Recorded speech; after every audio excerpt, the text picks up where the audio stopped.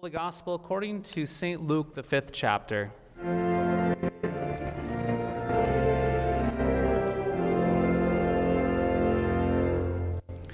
On one occasion, while the crowd was pressing in on Jesus to hear the word of God, he was standing by the lake of Gennesaret, and he saw two boats by the lake. But the fishermen had gone out of them and were fishing and were washing their nets. Getting into one of the boats, which was Simon's, he asked him to put out a little from the land.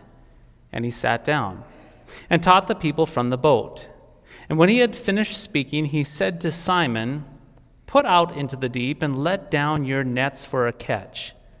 And Simon answered, "Master, we toiled all night and took nothing, but at your word I will let down the nets." And when they had done this, they enclosed a large number of fish, and their nets were breaking. They signaled to their partners in the other boat to come and help them. And they came and filled both the boats so that they began to sink. But when Simon Peter saw it, he fell down at Jesus' knees, saying, "Depart from me, for I am a sinful man, O Lord." For he and all who were with him were astonished at the catch of fish that they had taken. And so also were James and John, sons of Zebedee, who were partners with Simon. And Jesus said to Simon, "Do not be afraid. From now on you will be catching men." And when they had brought their boats to land, they left everything and followed him. This is the gospel of the Lord.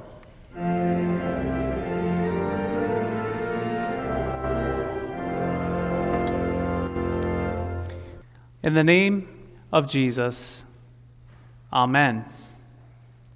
My friends, in 1982, children laughed and were amazed from a segment on Sesame Street when the puppets Bert and Ernie went fishing. More specifically, in the short 3-minute Muppet sketch, Bert and Ernie demonstrated to the entire world that all that was needed to catch fish was simple words. "Here, fishy, fishy, fishy." And the fish literally jumped into the boat, and the louder that they called, the more the fish responded by jumping into the boat. It was that easy. Yell out, "Here, fishy, fishy, fishy," and the fish responded to the word, the call of Bert and Ernie. Now, if only fishing were that easy, my friends. In fact, wouldn't it be great if all of life worked this way? Just think about it. What if we spoke and then things automatically happened? Just think if our words were powerful enough to make others obey us, and if our words could create things out of nothing. I'm sure we would not only call out for fish to jump in our boats, but we would also speak other words to make life a bit easier. Laundry be done. Lawn be mowed, dishes be done, cold and flu be gone, cancer, death, suffering be gone. However, as you know, life does not work this way, for our words are just not that powerful. And because they are not powerful, they are neither heard by others nor respected. More often than not, our words that we speak fall on deaf ears. No wonder why we put such little value on words these days. No wonder why so many people in our society are yelling and nobody is listening. All of this doesn't stop people from speaking words, though. For example, politicians make apparently powerful campaign promises. They speak words of hope, only for us to later realize that their campaign words were empty and weak. They were unable to deliver on their words. Let us not only pick on politicians, for they are an easy target. Let us think about the weakness of words spoken in the workforce. Many of you have experienced the joys of hearing those powerful words, yes, those powerful words of joy spoken by your employer or supervisor, only later to find out that these words were feeble, Otherwise stated, powerful words were spoken to you, giving you promises of some sort of job promotion or some raise, but budget cuts and lower sales shattered the once bold words. Hitting a little more close to home, we see just how powerless our words are in the family. Each year, the following words are spoken with sincerity, with conviction, and with power. These words: I promise to be faithful to you in good times and in bad, to love and cherish you in sickness and health, and to be with you until death do us part. Yes, these words are spoken at hundreds of thousands of marriages across the United States with conviction and power, only to result in some 50% of marriages ending in divorce. Divorce that tragically results in the death of a family, pain and unsettledness, distrust, and so forth. Dear friends, our words seem to lack power, do they not? We cannot call fish into the boat. We cannot create with our words, and we more often than not do the very opposite of what we say. Our sinful hearts, they actually corrupt the words that we speak. Our words cannot produce and are not powerful, for we are stained and corrupted by sin. Indeed, we constantly sin in what we think, in what we do, and especially what we say. O Lord, have mercy on you. Lord, have mercy on me too. We see something quite the opposite, though. Yes, we see something quite the opposite in our gospel reading from the Gospel of Luke this morning. In Luke's gospel, Jesus, the Lord of creation and the Lord of the lake, calls fish and orders these fish into nets that had not caught a single thing the entire night before. In fact, Jesus called so many fish into the nets that the boats began to sink. Now, while this is a profound miracle for us to be in awe of, we must not get distracted by the large catch of fish. In other words, my friends, like many of Jesus' miracles, we can easily get caught up in the miracle itself and miss the real point of the miracle itself, the point that Jesus wishes to show us and give to us.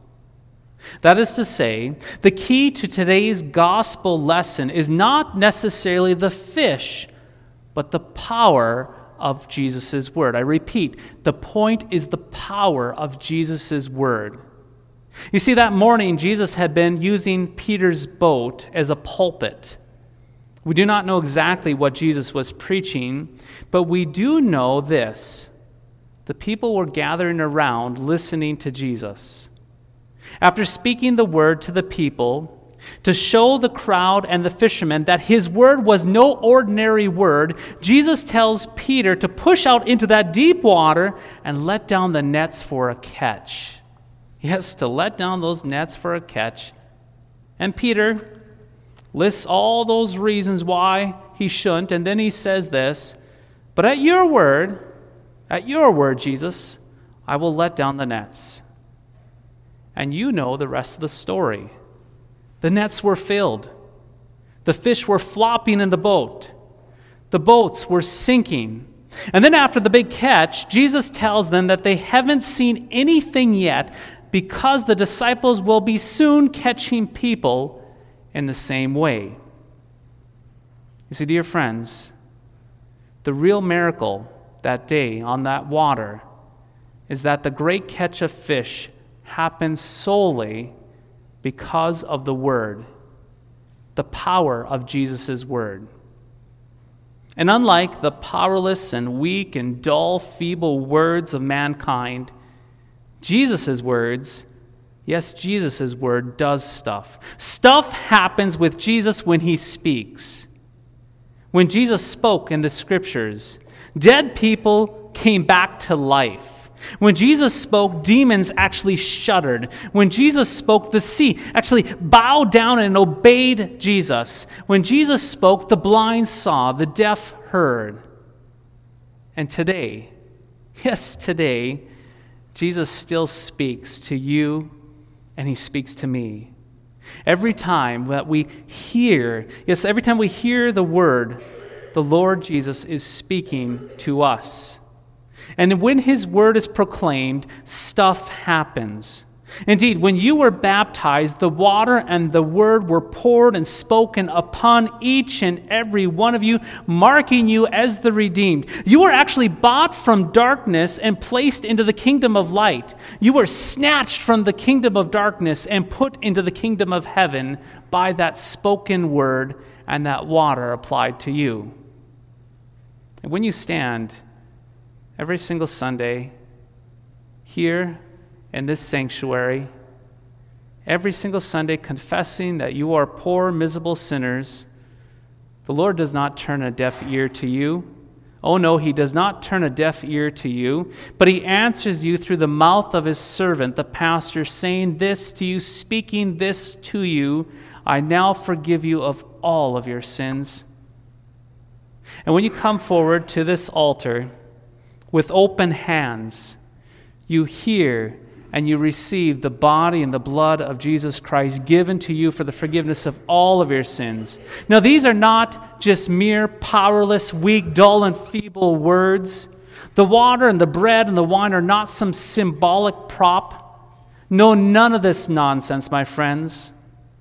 The Lord's word and his sacraments are powerful, and they do stuff.